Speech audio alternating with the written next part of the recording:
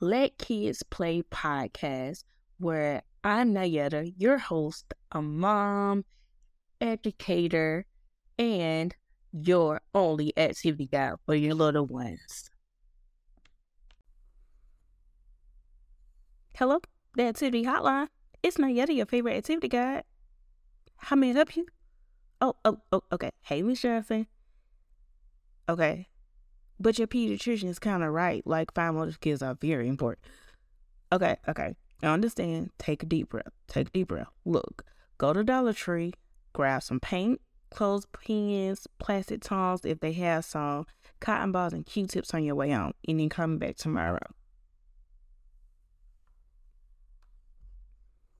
Hey, it's the Activity Hotline. It's your favorite activity guide. Now, yes, speaking, how may I help you? Hey, Miss Johnson.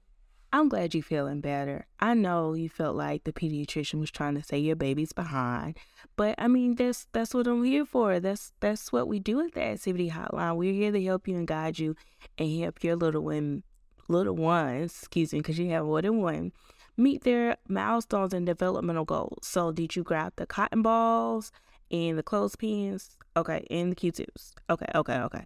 So use all of that to work on their fine motor skills. They're going to pinch the cotton balls on their own, or they can use the clothespins with their index and their thumb, and then they'll be able to paint. So every time they're painting for the next week, make sure they're using a clothespin to get the cotton balls, or using the Q-tips to make circles, dots, and things like that.